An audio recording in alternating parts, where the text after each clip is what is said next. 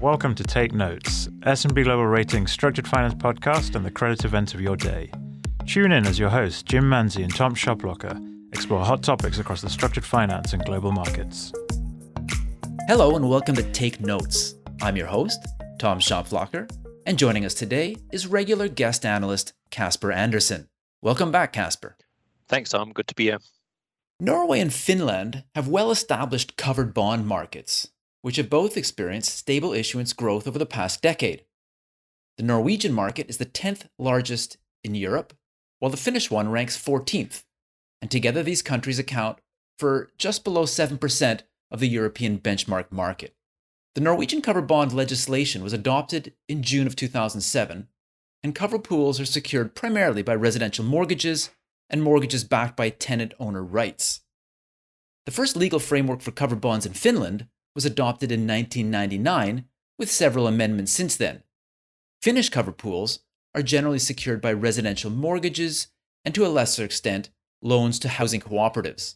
S&P Global Ratings has just published a covered bond market insights report, which explains the relevant legal frameworks, provides an overview on the mortgage markets, and compares key characteristics of the existing programs in Norway and Finland. To start us off, Casper, highlight the main differences between Norwegian and Finnish covered bond programs and their legal frameworks. In Norway, the issuers are required to be specialized mortgage institutions, while Finnish issuers can also be universal banks. LTV limits in Norway are 75%, while in Finland they are capped at 70%. In Norway, commercial loans and residential loans must be kept in separate programs, while Finland has an absolute limit on corporate commercial loans. Some similarities include the frequent use of soft bullet structures in both countries. Now, in terms of collateral, how do Norwegian and Finnish cover pools differ? Well, the main difference is the currency denomination. Finland has the euro, while Norway has the Norwegian krona. Traditional mortgages are linked to NIBOR in Norway and Euribor in Finland. Finnish mortgages have traditionally a shorter maturity, leading to a faster amortization profile. Now let's talk about government and other stimuli put in place to support local economies during the pandemic. In addition to the Pandemic Emergency Purchase Program, announced by the European Central Bank in March of 2020, what are some of the programs employed in Norway and Finland? And how effective have they been in dampening the negative effects of the pandemic? Both the ECB and the Central Bank of Norway were quick to act and intervene by lowering policy rates to historical lows. Further, a number of support measures were introduced to support employed people and maintain the low levels of unemployment in both countries. These measures were largely successful in mitigating the impact of COVID-19. I understand the Finnish and Norwegian financial authorities follow the COVID-19 specific recommendations from the European Banking Authority. What are some other noteworthy recent developments, especially concerning the local housing markets? LTV caps were removed and issuers made wide use of payment holidays as deferred amortization was allowed in both countries.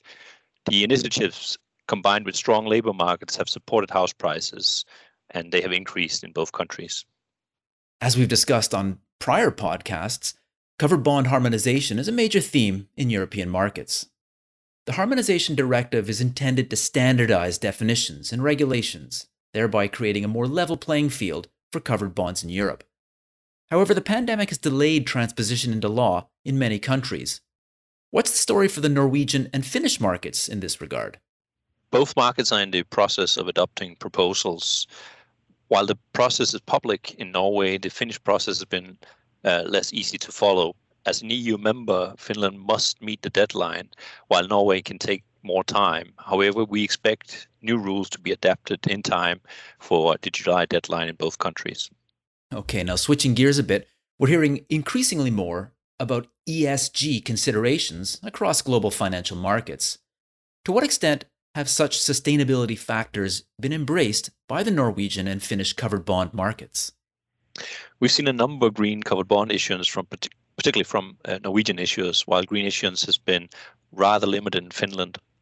The issuers are tapping into strong investor demand and interest from investors who normally do not invest in the covered bond markets.